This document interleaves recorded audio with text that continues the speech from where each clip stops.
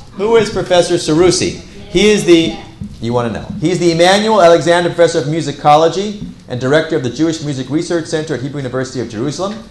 I think that means that we've brought everybody from the Faculty of the Humanities at Hebrew U now. There are new people. Oh yeah, I'm just joking. Since 2008, he has been head of the New School of the Arts at Hebrew University. He was born in Montevideo, Uruguay. He immigrated to Israel in 1971, where he took undergraduate and graduate degrees in musicology and received his PhD from UCLA in 1987. And you were there with Shalom Sabar? Yes. With Shalom Sabar. That is a connection we have. He taught at Bar Ilan and Tel Aviv universities in Israel and was visiting professor at, here's a string for you, SUNY Binghamton, UCLA, Universidad de Buenos Aires, Wesleyan University, Dartmouth College, I cannot pronounce this next one, in Zurich, Moscow University, University of California, Berkeley, Boston University, and Harvard University. He has published extensively in North African and Eastern Mediterranean Jewish musical traditions, on Judeo-Islamic relations in music, and on Israeli popular music. He founded Yuval Music Series and is editor of the acclaimed CD series Anthology of Music Traditions in Israel. With that, I'm going to hand over the microphone and the singing to Professor Seroussi. Thank you all for coming today.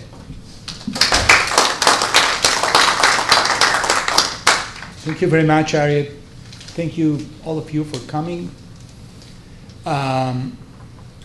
I will try not to repeat whatever jokes I said yesterday, because I realized that there is quite a sizable audience here that heard them yesterday. But bear with me, please.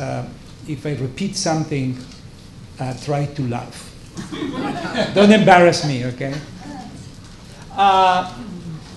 I will make some brief, as yesterday, introductory remarks. But before that, I want, from my side and from the side of my wife, to thank the Community Scholar Program, this amazing privilege that you have here. Not many Jewish communities have the energy, to say the least, to create such an incredibly rich program, and I feel really belittled in comparison with all the great scholars that visited here in previous years, which are really remarkable individuals, one by one. And I want to thank Aryeh for the kindness and for the logistics, Marianne, too, thank you so much, and Avi, who was already mentioned. And today I won't forget my loyal sound man, Greg, who is faithfully helping me these days and help you to hear the lectures. And finally, I want to thank the Vilner family. Gaila is here finally, and her husband, and the children, and the grandparents, who have been amazing hosts for us this week. So, we want to learn something about Sephardic music. And I will just repeat very briefly the remarks that I opened yesterday, why music matters, why music is important, why music is not only about entertainment or an ornament in our lives, but music is important to our existence as human beings.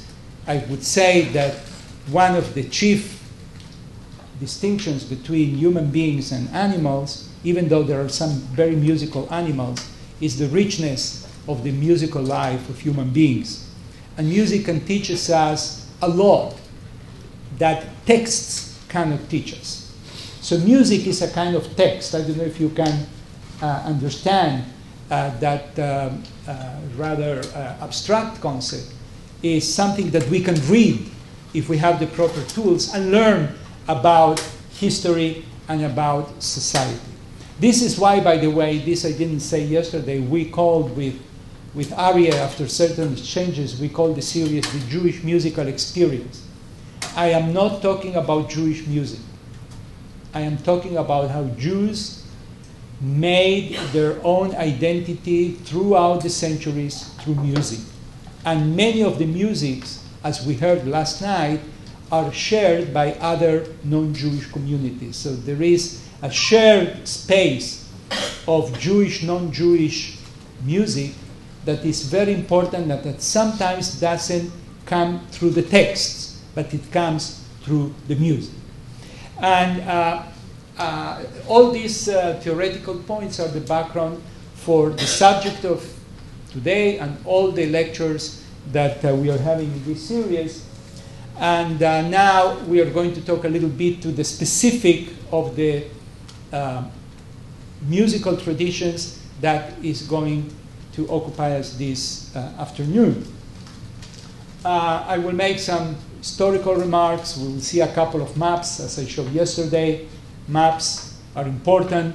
History is important to understand how music fits. And I want to tell you that unlike yesterday, where I play, I think, 13 different pieces, today we are going to hear only one song.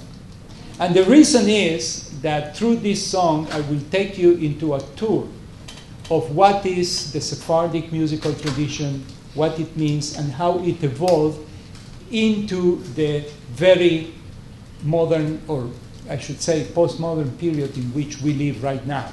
So this time I will take one song, and I hope that you will sing with me so you get out from here knowing a new song.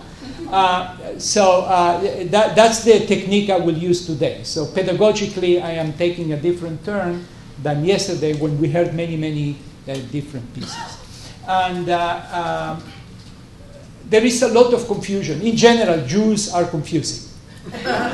Jews are confused, usually, about themselves, and then they are confusing to the others, because how can I explain, something like my family, which in the past 3 generations we had people in 4 different continents coming from 15 different countries in one person. So that's and any of you sitting here, I don't have to interview, each of you has a story to tell of family, of movements, of migrations, of sometimes expulsions, and then settling out of any other alternative in places and developing a new life. So all these contingencies of Jewish life can be also heard in the music. If you remember what I said yesterday, we are also what we hear, what we listen to, and what we carry in our musical memory tells something also about who we are. So among the confusions is when you divide Jews in groups. They say, well, can you divide the Jewish people? Yeah, there are Sephardim and Ashkenazi. That's the first thing that everybody will say. Well, I want to just put these issues in perspective. And for you who are my students, and I consider you my students, the same like the Harvard students, no less, I hope that you will get out from this series of lectures having a more subtle appreciation of the internal divisions of the Jewish people according to history and according to ethnicity. But I will start with language, with Judeo-Spanish. What is Judeo-Spanish? Because this is important. Also, as I mentioned or hinted yesterday, we are not only what we hear in terms of music, we are also what we speak in terms of language. Our language is a very powerful tool for creating an identity. We're talking with Gaila about Hebrew, modern Hebrew, as such an important tool for Israeliness. We are going to talk about this more tomorrow. Judeo-Spanish is, and I will just read with you, based on several dialects of Romance languages from the Iberian Peninsula, such as Castilian, Aragonite, Catalonian, Portuguese, and so on. This is just to correct the perception that when people say, what is Judeo-Spanish? This is Old Spanish. It is not, because there is no such a thing as Old Spanish. There is only Modern Spanish, the language that crystallized after the Jews left Spain. And of course, there are endless variations of Spanish. You live here in Southern California. There is a Southern California dialect of Spanish.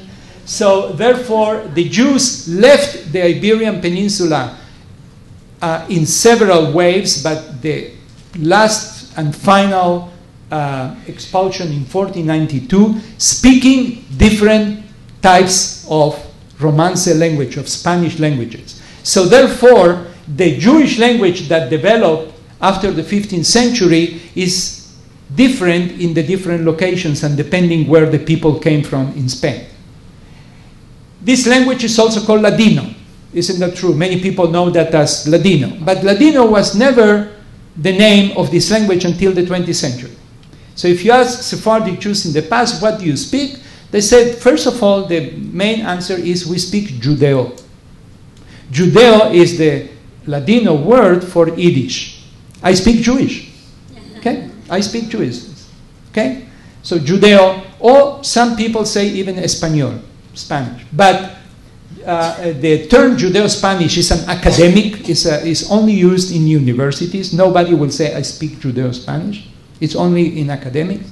And Ladino is today the most common word used for this language, but it's after the word Latino, which you know here in the United States very well, that word. I hope so.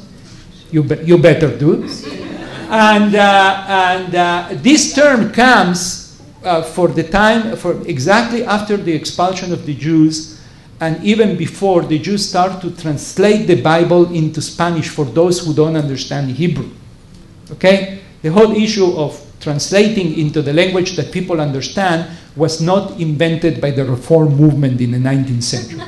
It has been with the Jewish people forever, and forever the rabbi says you better understand what you're saying in any language than don't understand in Hebrew. So therefore, they translated the Bible, and this is a mirror translation. What that means, for every Hebrew word, there is a word in Spanish.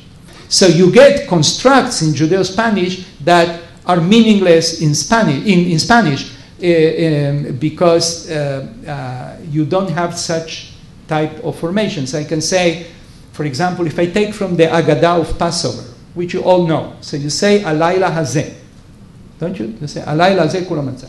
So in the Ladino Agadah, it's written La Noche La Esta, which is nonsense in Spanish, but it's Ha Layla Hazeh. La noche, la esta. So that's Ladino.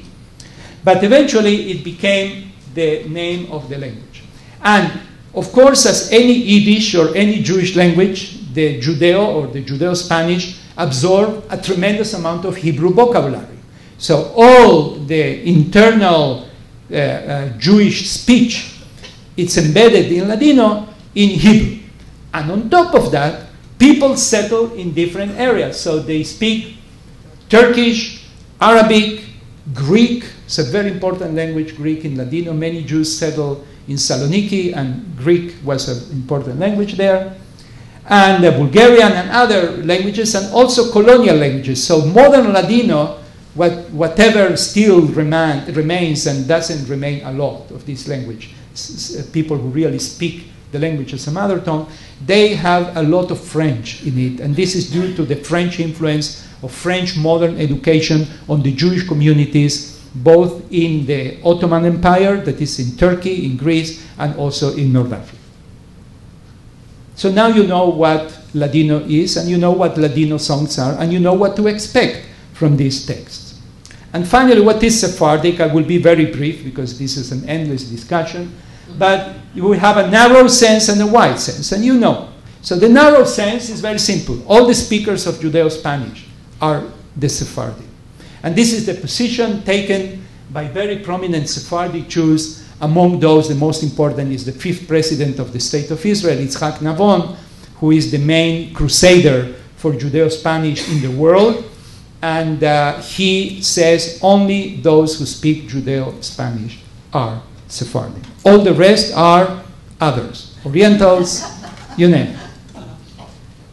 And there are two main places where Jews spoke Ladino. One, as I said, the Ottoman Empire.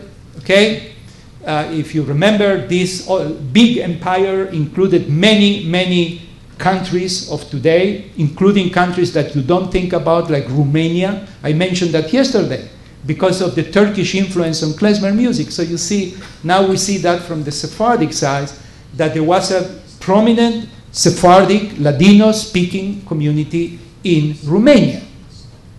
So not all Romanian Jews are Ashkenazi. There are also Sephardic Jews. Just an example of this complexity.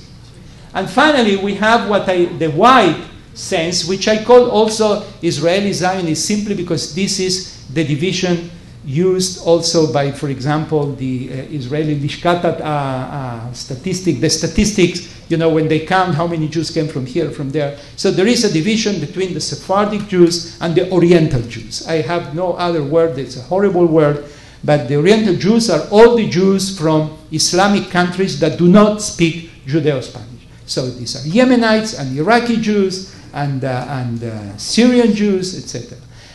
But in the Israeli sense, eventually everybody was called Sephardic on the simple reason that all these groups, Judeo-Spanish speaking and non-Judeo-Spanish speakers, like Arabic speakers, Persian speakers, etc., they all share a common Sidur Tefillah.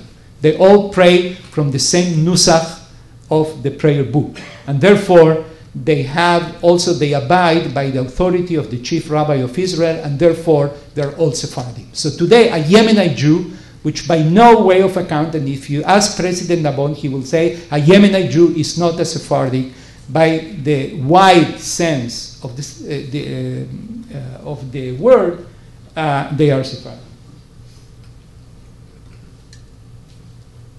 Just one map I will show today. Yesterday I showed like 4 or 5, but something about the distribution of the Sephardic Jews after 1992.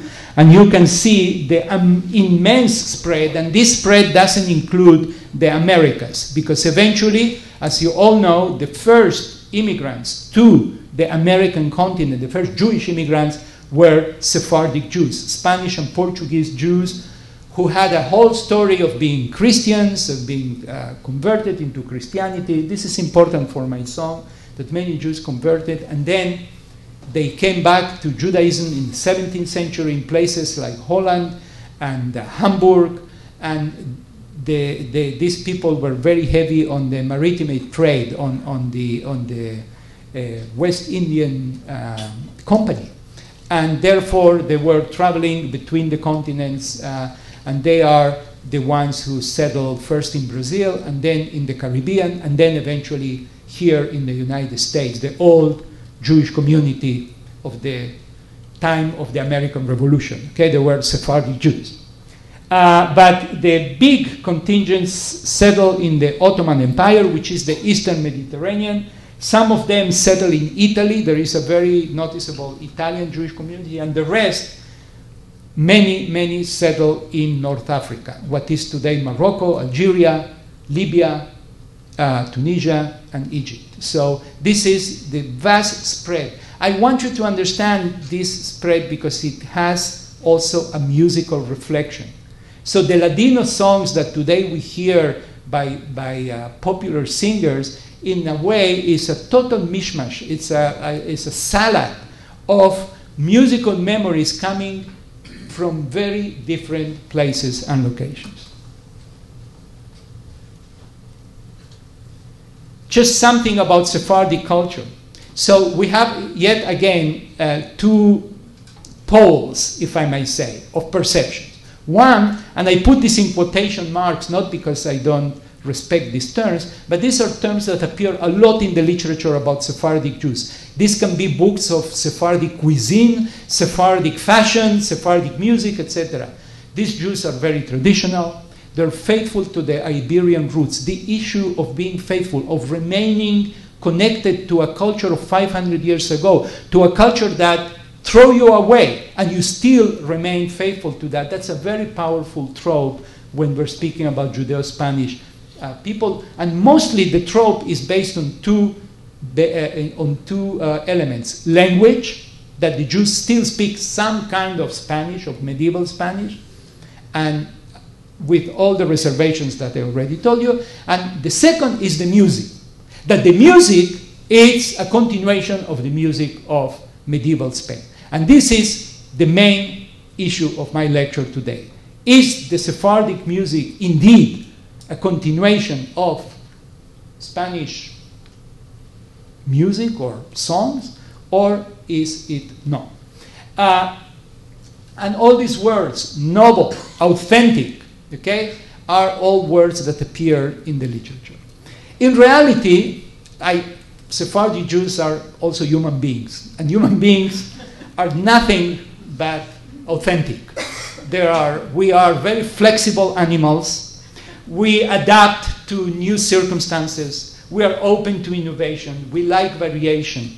We don't remain, we are not fossils. We are living beings. And Sephardic Jews, when they settled in Turkish, they started to change their menu and started to adopting Turkish food and Turkish dress and Turkish music.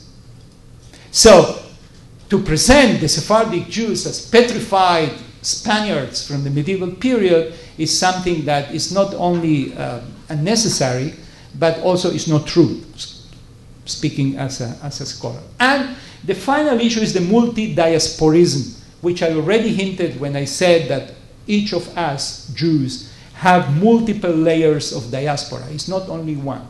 We have our ancient common diaspora from the land of Israel after the destruction of the temple, but then each of us has layers, upper layers, people who live, as I said, in many places. So Sephardic Jews were living in the Middle East. They moved to Spain. They're thrown from Spain, they moved to Italy. From Italy, they moved to Greece. From Greece, they moved to Jerusalem. From Jerusalem, they moved to Seattle, Washington. Okay, where there is a very sizable Turkish Sephardic Jewish community. So, and from Seattle, they get a job today, obviously in China, okay, with some high-tech company, and you find, like, now, I want to tell you something. Newport Beach, yesterday we were walking on the street, and there is, on the coastal road, on the main road, there is a firm of the Al-Ghazi family. Is there any Al-Ghazis here? There must be, because there is an Al-Ghazi. Al-Ghazi family is one of the greatest Turkish Sephardic families ever. And they live here in Newport Beach. How they got here, I have no idea.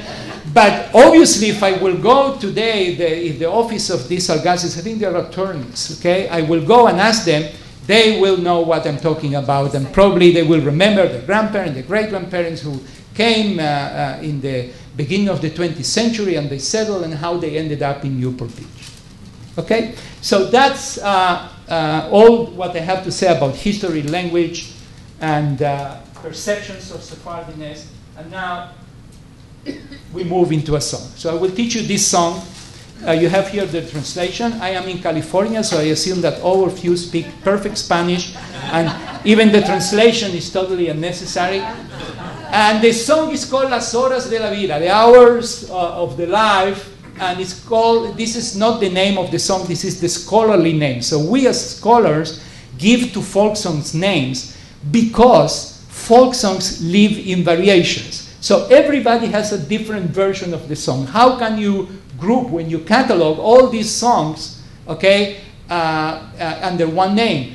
If you use the first line, every folk singer starts from a different line. So we give these artificial names so that the song can be cataloged with all the variants.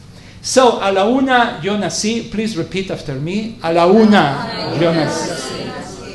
A las dos me engrandecí. A las tres tenía amante. A las cuatro me casé. Me casé con un amor. Now, for all of you who know Spanish, you don't say casé. You say me casé. Me casé or me casé. This Z sound is characteristic of Judeo-Spanish, and it's a very old pronunciation of the S. And the conjugation of the verb with E and not with A is also a remnant of previous forms of Spanish. So here you have a nice example. And then we continue. Dime niña, ¿dónde vienes? Dime niña, ¿dónde vienes? Que te quiero conocer. Que te quiero conocer. Y si no tienes amante, yo te haré defender. Yo te haré defender. And we go to the final stanza. Yéndome para la guerra. Yéndome para la guerra. Dos besos al aire di. Dos besos al aire di. El uno para mi madre. El uno para mi madre. Y el otro para ti. Y el otro para ti. Nice song. Now, when you look at the song, okay, you say, gee, where the heck this song comes from? It also doesn't have a very internal logic. It's like every stanza is something different. So I will teach you how the song came into the Sephardic repertoire, and we're going to hear 5, 6, 7, if I have time, versions of how the song is performed, as much as we will have time. And Arie, like yesterday, you will tell me when there are 10 minutes left, please. First of all, even though we have the word mekazi con un amor, this conjugation, in general, this is quite normative modern Spanish. So I, as a researcher, immediately start to suspect. This looks too modern Spanish.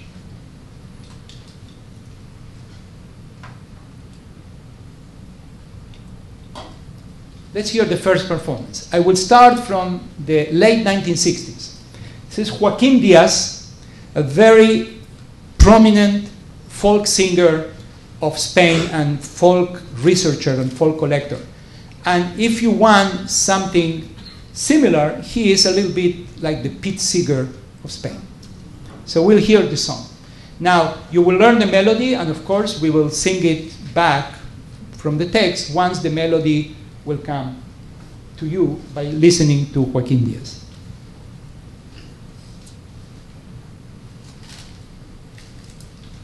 A la una yo nací, a las dos me engrandecí, a las tres tenía amante, a las cuatro me casé con un amor. Dime, niña, ¿dónde vienes? Que te quiero conocer. Y si no tienes amante, yo te haré defender. A la una yo nací, a las dos me engrandecí, a las tres tenía amante, a las cuatro me casé con un amor. Yéndome para la guerra, dos besos al aire di, el uno para mi madre y el otro para ti. A la una yo nací, a las dos me engrandecí, a las tres tenía amante, a las cuatro me casé con un amor.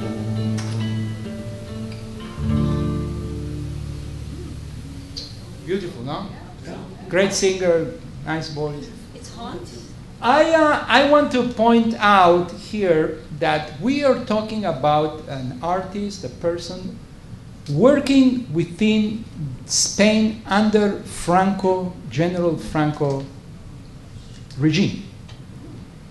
And he is preparing this collection of Sephardic songs for introduction into the teaching program of the Ministry of Education in Spain in a time where there is hardly Jews in Spain still. There are today a few more. And in a period which is under the fascist government of Franco. Now, you say, interesting. Why this? So, when you study history, you see that there is a politics of Sephardic Jews within Spanish politics.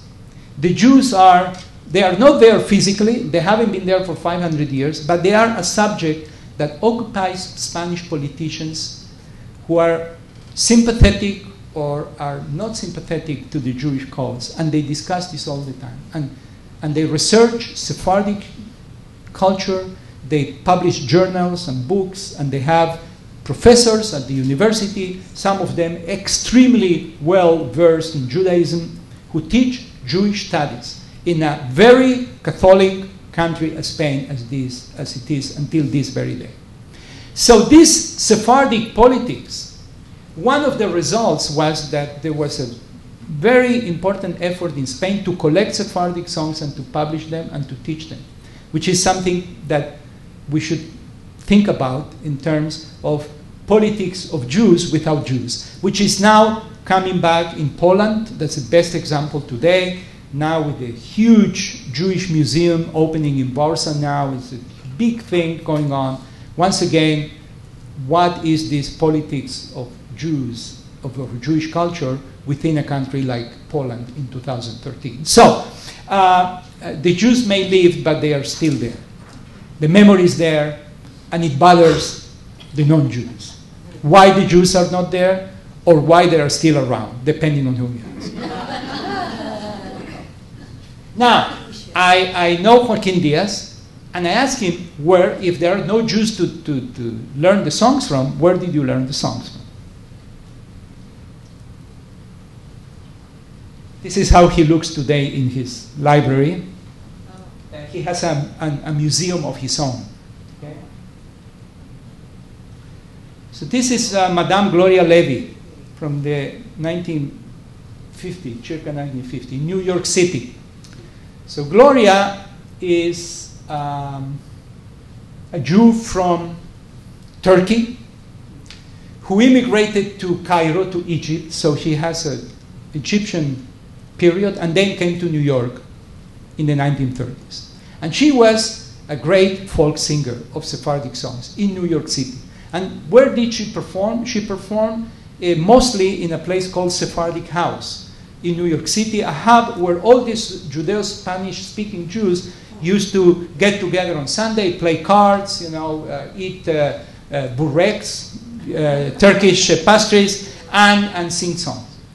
An amazing woman. I had the privilege of meet her when she was almost 90 years old in New York City, and she was a singer. And this is her daughter. And she's today called Levi Devidas Kirchenheim. So she married an Ashkenazi Jew. What is important for us is that in 1958, a label in New York City called Folkways, which now in these days belongs to the Smithsonian Institute. The Smithsonian bought the entire Folkways. They published Sephardic folk songs sung by Gloria Levy. Okay, I'm sorry, I made a mistake. There is a mistake in the slide. The mother is Emily Levy, and the daughter is Gloria Levy. So Gloria Levy is singing. You see the visual. This is the El Tránsito Synagogue in Toledo, one of the very few synagogues that are still there because it was transformed into a church. So it became a church. So who is Folkways? Folkways is Moshe Ash. So only a Jew, a communist Eastern European Jew, can come with the idea that there can be peace between all human beings if we will know the music of everybody.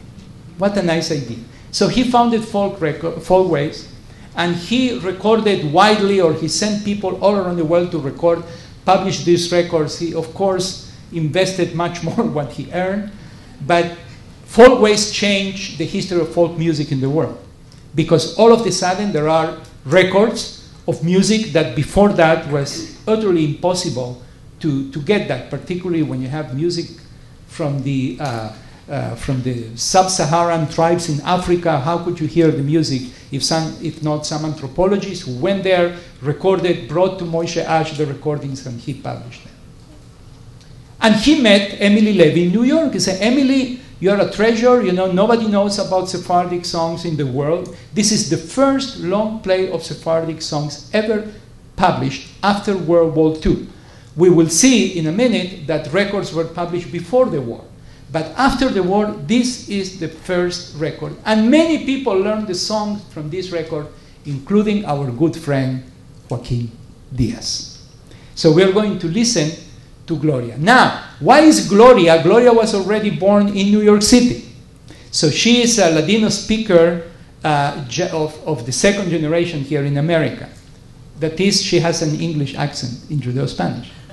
However, Emily told me, listen, I was too old to record. She was probably 47.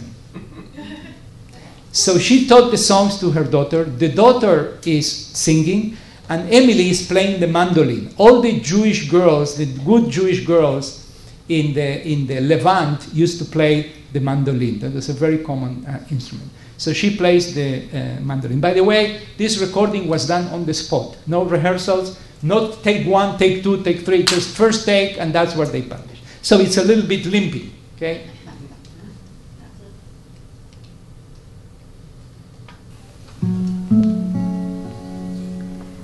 A la una yo nací, a las dos me engrandecí, a las tres tomé amante, a las 4 me casé, a las 3 tomé amante, a las 4 me casé. Mother playing the mandolin.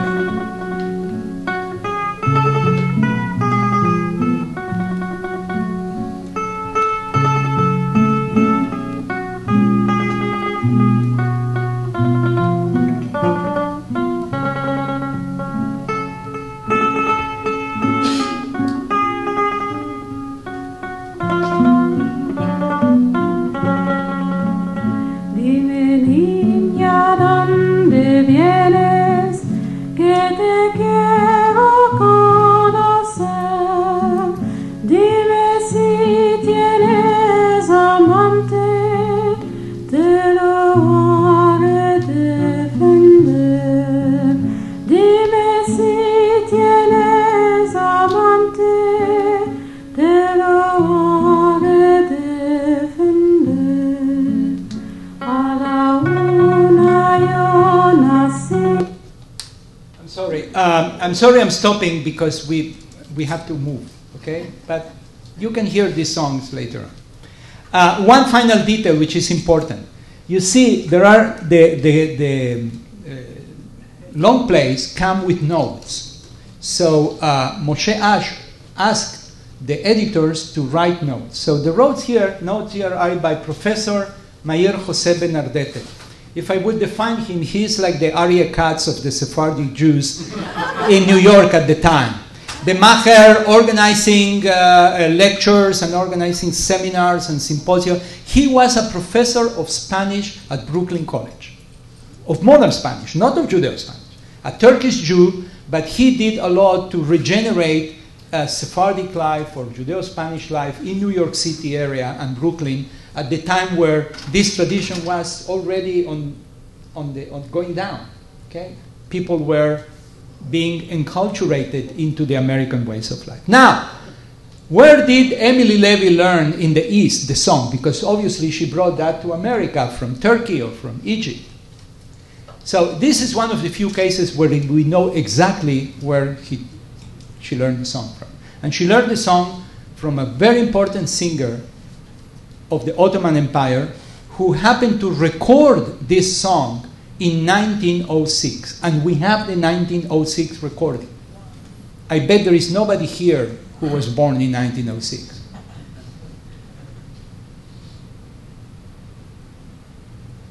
His name Chaim Effendi.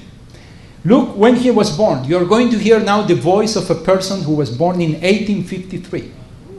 That's really a unique privilege.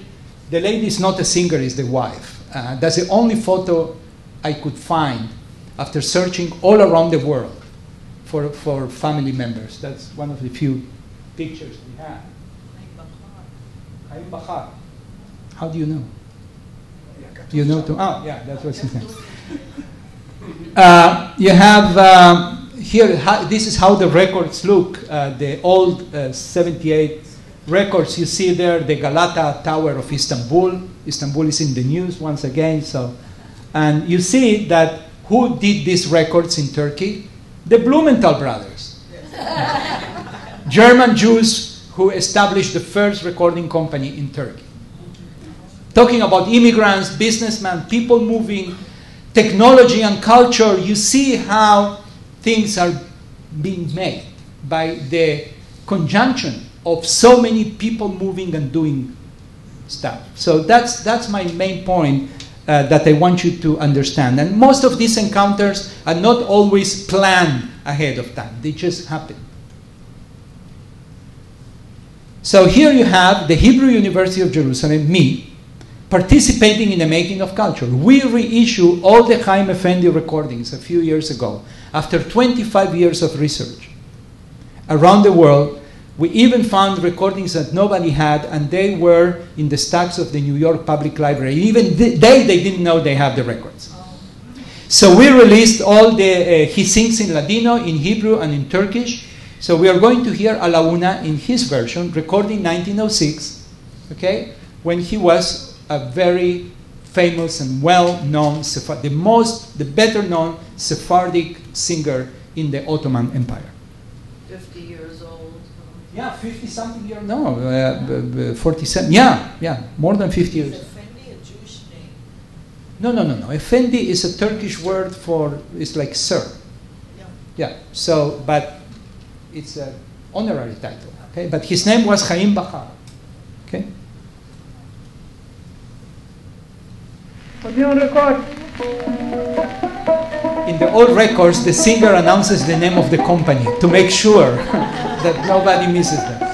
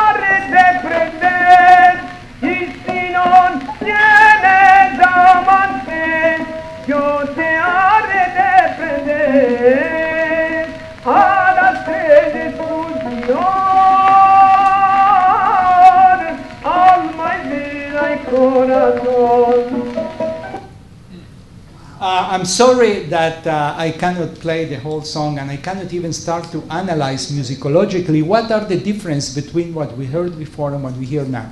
I will just tell two very brief remarks for you to remember. One, he sings, of course, in a totally different technique. Okay, his voice is very different from Joaquin Diaz, certainly. Secondly, he starts the song with a recitative. A la una nació. He doesn't go into this waltz, a la una nació, that we heard before. And then he improvises a little bit at the end.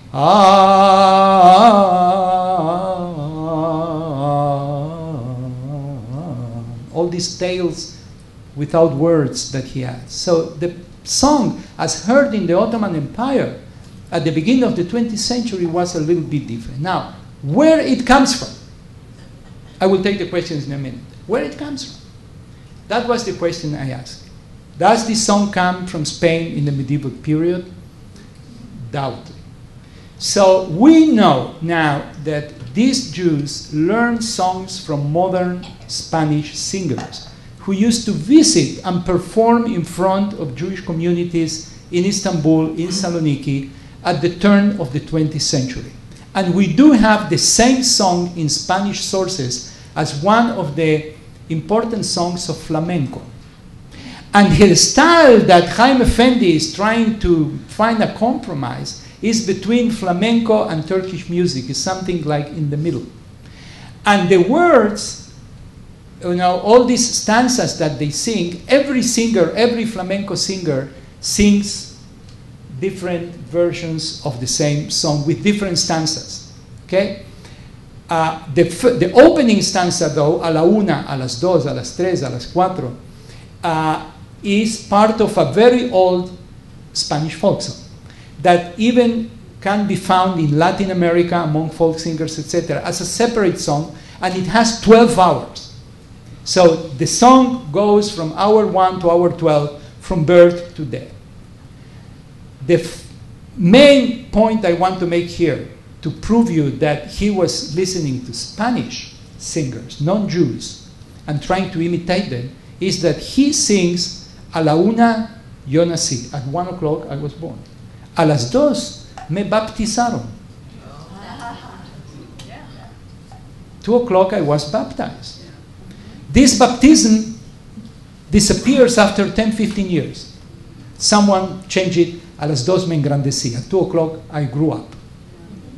But he still has the vivid memory of the Spanish song, and we have with Marlena a ongoing argument about, was he aware of what he was singing or was he not? Was he just being faithful to the version he heard, and he couldn't care less about the meaning, what's for a Jew to sing, I was baptized, or he perhaps didn't understood the meaning of what he's saying, certainly not within this Sephardic history with the Inquisition and with the forced baptisms, etc., etc. Now let's hear another recording. This is my dear master and teacher, Rabbi Raphael Nadav, who died in Brooklyn 2 years ago at the age of 92. One of the great Jewish voices of the 20th century.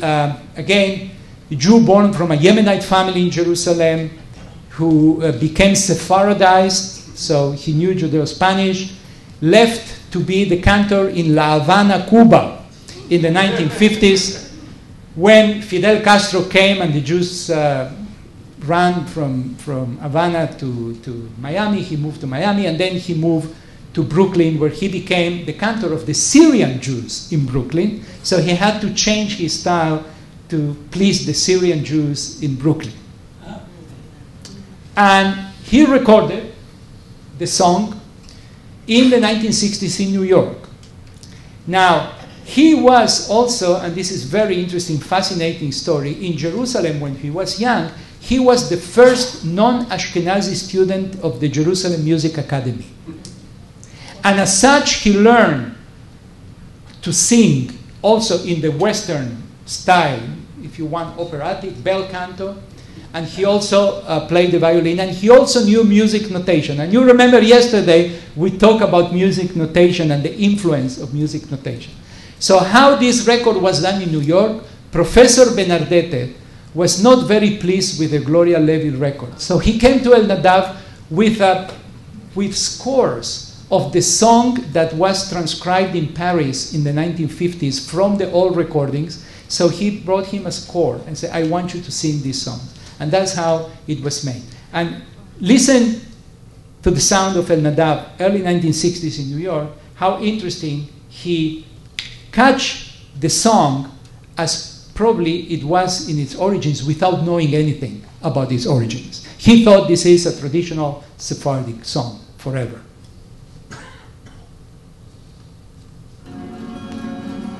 You don't need more than that.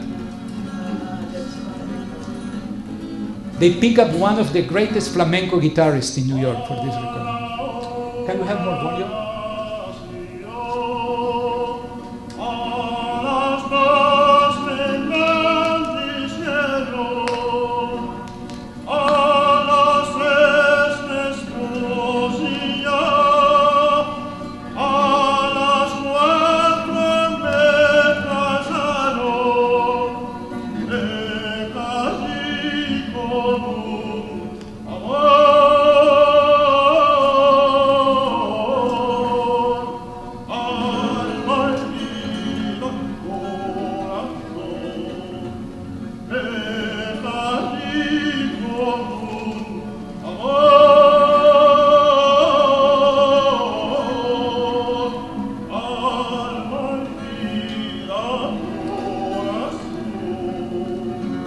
Basically, he's singing the Chaim Effendi version, not the version of Joaquin Diaz, but the version that he got the transcription done in Paris, which was done from the record and not from the oral tradition. Okay? Now, we will finish just questions at the end. If you please allow me, I have 10 more minutes, and then we'll take the questions. Any questions you want, and you know, I'll stay with you until then. So the song became, to make the long story short, A la Una is, in my opinion, the second most recorded Ladino song in the world. I have 125 commercial recordings of this song done in 5 continents, including a Japanese recording, to show you how wide the distribution of these songs are. And wherever, and you will see at the end, I will show a video clip. Yesterday I didn't show video, today we'll show some video, that the song is always presented as a quintessential medieval Sephardic song, coming from medieval Spain. No matter what arguments Professor Seroussi can make as to the opposite, that's the power of the media, of culture, and it's the power of marketing strategies. If you sell something as authentic, as old, as truly preserved over 500 years, that has an aura, as something that attracts you, that you say, it's just buy this nice song. Okay? So that's my point. I will play for you 3 performances, and that's it, to show you from the 125 versions that I have where this song can be taken. So the first one is, the song goes back to Turkey. So this is a group called Los Pájaros Sefardíes, the Sephardic birds, a group that has a lot to do with the revival of Ladino song in Istanbul in the 1980s. The Sephardic community in Istanbul, about 20,000 Jews that still live in Istanbul, and the last Judeo-Spanish speaking community, the language was almost forgotten because they all speak Turkish today. So these young people, as the young klezmorim of New York City of yesterday, of the 1960s, who searched for the roots, they started to search for their own roots and started to make songs and theater in Ladino in Istanbul. This is their version.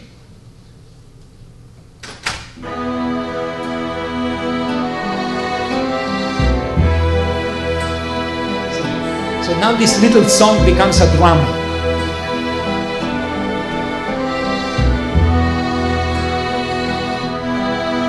A la una yo nací, a las 2 me engrandecí, a las 3 tomé amante, a las 4 me casé, a las 3 tomé amante, a las 4 me casé.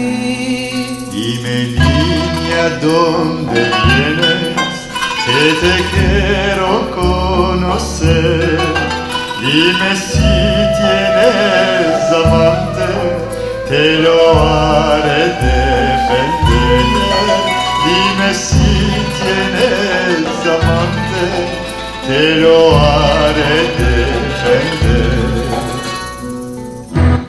I'm sorry I'm running, but that performance, as you see, goes back to the Joaquin Diaz version. So we have 2 versions, the Jaime Effendi version and the Joaquin Diaz. The Joaquin Diaz is by far more recorded because it's much more pleasant for Western ears. Very simply put, it's much more catchy and much more Western. But there are also artistic arrangements. So this is as I learned in Toronto when I gave the lecture on a similar topic, I asked for her, and she's a very prominent opera singer from Toronto. I just picked one example for you to hear. And it's very interesting what she does.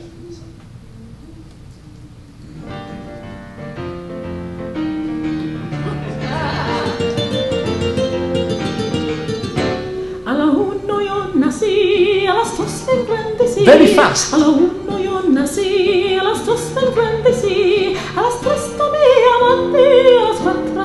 So now it sounds like an Italian tarantella, okay? Because of the rhythm.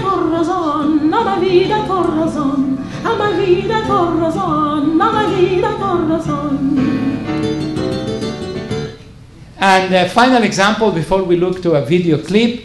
This is the extremely famous Esperion 21 ensemble of Jordi Sabal, probably one of the better known ensembles of European art music from the medieval period and from the Renaissance. They are from Barcelona, from Spain, And Jordi has recorded this CD called Diaspora Sephardi. Once again, we go back to Spain, to modern Spain, to the politics of Sephardic Jews within the Spanish culture, making this statement with this CD, which, by the way, was extremely successful, and it includes an Israeli musician, a Turkish musician, and medieval and Renaissance musicians. So the moment Jordi Savall plays Sephardic music, by definition, the music is medieval Renaissance, because that's what he's associated with, okay? Now, you will see what happened to the song. We'll hear 2-3 minutes. We'll see.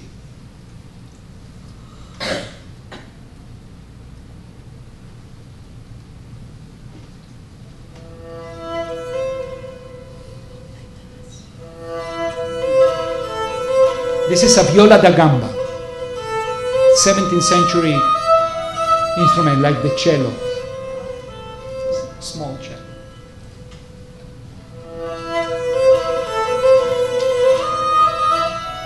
So you ask, where is our song?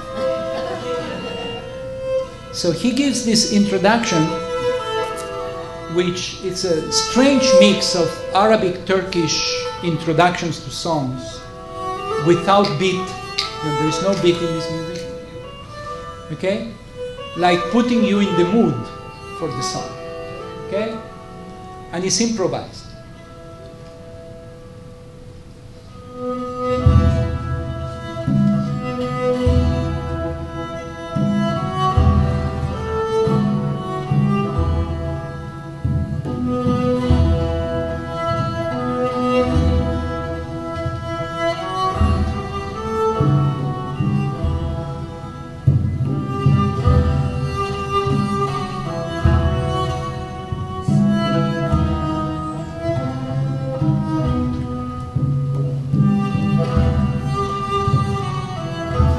So now this looks like a funeral march. Okay, some very sad and no words, just the melody. Okay, a very introspective, very spiritual, with this very low drum, which of course immediately throws you into medieval music on the one hand, and on the other hand into world music. So this drum operates on both ends of the musical continuum, depending on how you select to hear them. Okay? So now we will go back and you will sing for me the song in your version. Okay? I will just sing along with this. We'll show a little clip at the end to show you where the song can go. Okay? 1, 2, 3. A la una yo nací, a las 2 me engrandecí, a las 3 tenía amante, a las 4 me casé con un amor. Dime, niña, ¿dónde vienes? Que te quiero conocer.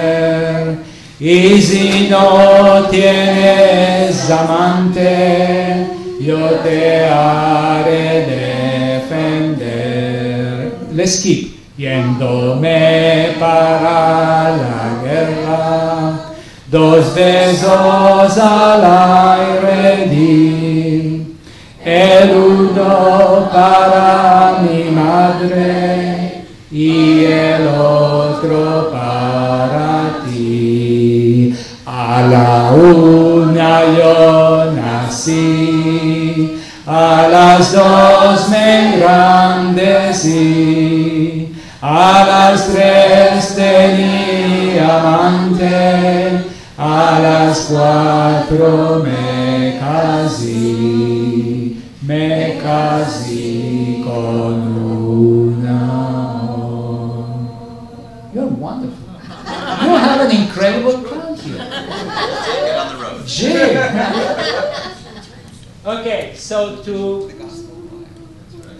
for you to live with a smile, I'll play just one clip from YouTube. Just put A la Una in YouTube and you will have the time of your life.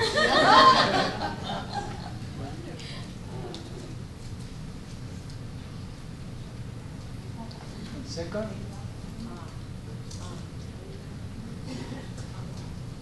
Now, look how the clip opens. Is the Celtic Mayhem? That's the way you say it? This is a group experts on Celtic music, Celtic music. And they sing a launa, a traditional 13th century Sephardic song.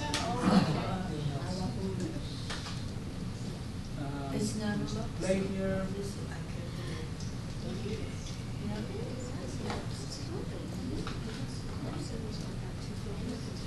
This next song I want to do by request is a traditional 13th century Sephardic song. This is from a Renaissance Culture Festival in Northern California. So this is from here. It's Sephardic, it's Spanish Jewish. The language is Ladino.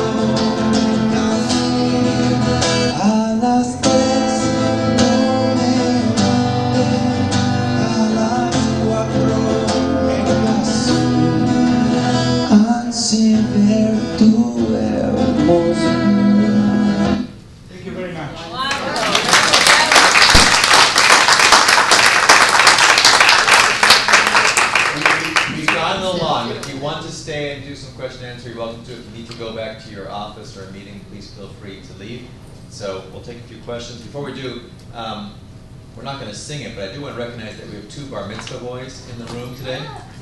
Just something I didn't want to forget. David Wilner's here, and Hal Kravis. They had a recent. They both celebrated their bar mitzvahs in the last few weeks.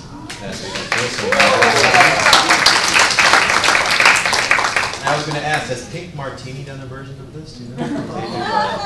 They do like that. I believe it.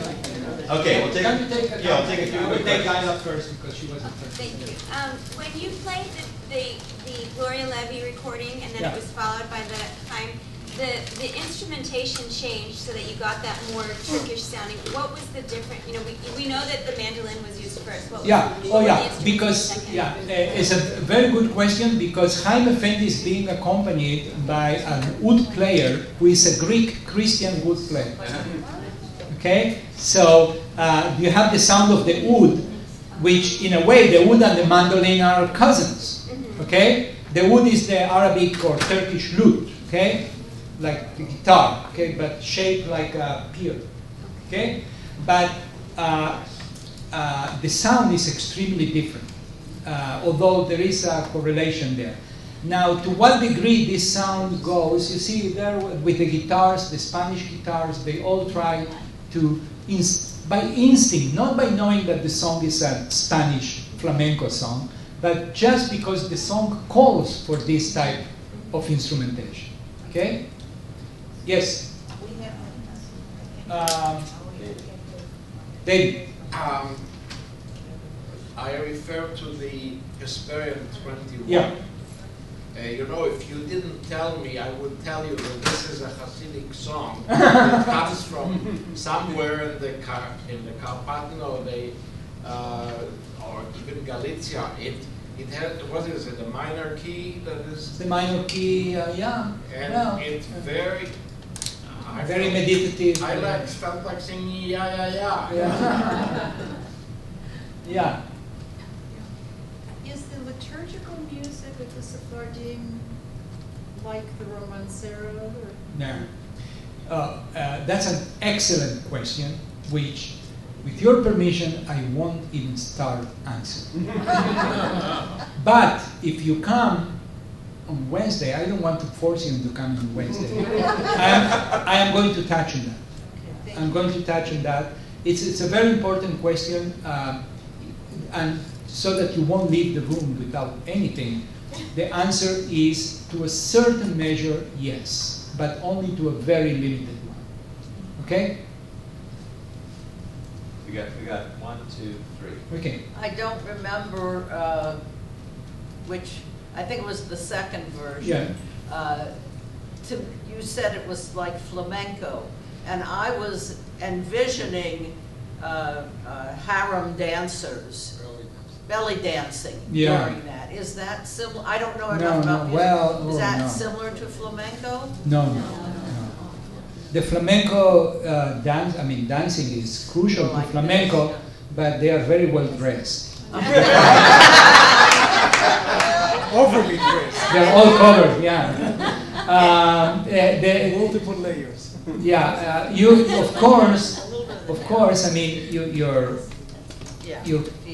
question makes sense simply because we have to remember, and I didn't mention this, but it's self-understood, and you know from your general knowledge, that Spain, the Iberian Peninsula, Spain and Portugal, not only the Jews were there, but mostly the Muslims were there. So for 700 years, the Muslims were in control of parts of the Iberian Peninsula, sometimes almost everything, and then less and less. So they left an imprint in Spain, which is also part, by the way, I told you there is a Judeo-Spanish or Sephardic politics in Spanish cultural politics. There is also a Muslim, very heavy Muslim factor in Spanish politics too, particularly in the south of Spain. So therefore, there may be someone will tell you, yes, what we know as belly dancing, which, by the way, don't say that in the Middle East because it's the most politically incorrect. Okay? It's a very Western colonial gaze on this dance to call it belly dancing. But there is a certain relationship between Eastern dances in the Arabic world and some patterns of flamenco, definitely. So your question has substance. Yeah. We have a question over there. And Yeah, are you still going to tell us the German beer song? No. That's Wednesday. That's Wednesday. Wednesday we'll talk. Yeah. We have a girl here whose name is Benita Jarvis, and she sings all Latino music. Do you know her or do you have any? No, I don't know of her. To tell you the truth, until about 20 years ago, when I was a younger scholar starting in this field, I thought I knew every performer of Latino song in the world. Now, I don't think I know 5%. She's amazing. There, I believe you, and there remain. By the way, Southern California was an important hub for Latino song. I cannot remember the name, she passed away, but there was, first of all, you know, there is a Turkish Sephardi community in LA, very, very strong, particularly in the 40s, 50s. They had several Sephardic synagogues in LA, and some of these synagogues engendered some singers, which particularly a rabbi, what I remember, because I met him when I was a student, a great cantor in Wilshire Boulevard, Tiferet Israel, the Sephardic synagogue in Westwood, Cantor Bahar. He came from Bulgaria to LA, and he was a great, and he recorded songs in Latino with instruments too, the cantor. So there was a very vibrant Latino scene in LA and in general, including parts of Orange County. I interviewed an amazing woman, collector of Sephardic songs in Torrance, south of the airport. There were Turkish Jews there. Believe me, when I say a multi-diasporic, I know what I'm saying. These people are everywhere. Sometimes it's 10 families, 20 families. You don't need a huge community, okay? So Southern California has a lot, and I'm not surprised that there is probably a new generation of whom I don't know. If I happen to hear, and many of these singers come to me, if I can give them songs to sing. So wants to meet you. Because Okay. And I want to ask one more question. I actually like the one without the words the best. Yeah, okay. And which one is your favorite? Wait, hold on. Wait, stop there 1 second, because that's what I wanted to finish with. Yeah. First of all, are you Sephardi? The Uruguayan, what's the... No, by the narrow Yes. definition, not at all. And, What, you Yemenite? No. By the narrow definition, you speak the language, so therefore you are. Thank you. that's a complex issue, but there are many Ashkenazi in Latin America that call themselves Sephardi now because of what I told you about the issue of authenticity and pride in an ancestry. So because they speak Spanish and they are nominally Latinos, like I am, but you can play, I can play. I lived in Southern California as a Latino. Nobody knew that I was from Israel, and I survived, and I got better prices in every garage. So, well, I don't know if you answered my question. I don't know, what is the Uruguayan population? Okay, if you ask, I can answer. Just real quick. And then the Jews arrived to Uruguay exactly like they arrived to the United States, from everywhere. So there are Jews from Hungary, from Poland, from Germany, and from Syria, Lebanon, Egypt, etc. There are about 40,000 Jews in Uruguay. They were at the peak of the community. I think today there are about 30,000. And I was telling Galia that this may sound a small number, but the whole of Uruguay, I think, must be 1/3 of Orange County. So in proportion to the size of the country of Uruguay, 3 million inhabitants, that's it. The community is it's large, it's very multi-ethnic, it's very active, it's very Zionist, by the way. This is why I assume that 1 out of each 4 Uruguayan Jews live in Israel. 1 out of 4. I wish it was the same for the United States. We'll be in better shape. And then I was interested, actually, are there any Sephardim in the room? We have 1 Sephardi.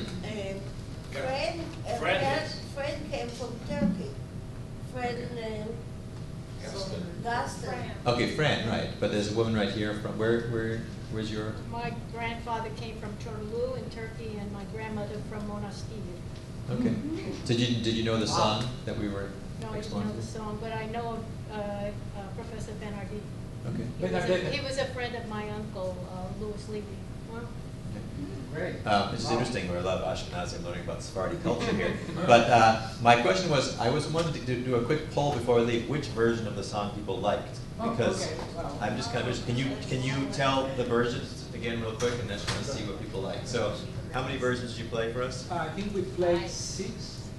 Yeah. Okay, you can only choose 1. So we'll start with the one that was completely with no voices. The one that David liked. We'll call that the David Wilner version. How many people like that version? Without the words. Okay, David liked that one. Yes, that was Okay, we had 2. And the lady too. It was the Renaissance. Okay, but I'm just interested. And then you had the first woman, the one who recording. Well, we had. Let's go backward. Yeah. Okay, so we have the singer from Canada, with the piano, the tarantella. Anybody like the? What? Okay, that wasn't the most popular. Okay, what was the going back? Going backwards, we heard Rabbi Nadav from Brooklyn. Okay, that was my favorite. Not that I'm trying to convince you all. That was my favorite. There are several, yeah. So I'm going to try, by the way, I'll try to get you all, after the professor leaves, I'll get you a list of some of the recordings, so if you want to look up stuff and find CDs. Because I never heard him before, and I was very impressed. Okay, that was, wait, put your hands up again if you liked him. I want to see that. I liked him. Okay, so we had about, okay, keep going. Then we played Gloria Levy. Gloria Levy. Okay. And then we played Joaquin Diaz. The beginning. How about Jaime Fendi? Oh, yeah. I have 2 favorites. Actually, yeah. Jaime Fendi, the original. I am offending the original. Okay, what was interesting, so you know, it was almost equal, other than David by himself in the room. The spiritual music. I'm going to try post them after. By the way, all what I said today was recently published in an article. So if you want, I still don't even have the scan of the article, but can send. It's a little bit academic, but what I gave you today is the summary of this 45-page long article on the song, and you will see there thousands of details that I, of course, had to skip for the lecture. Okay. So thank you all for coming today. Remember, singing Israeliness, singing popular music, and Israeli culture identity tomorrow night at B'nai Israel, and then back here on Wednesday, the sound and music of the synagogue. Thank you, guys.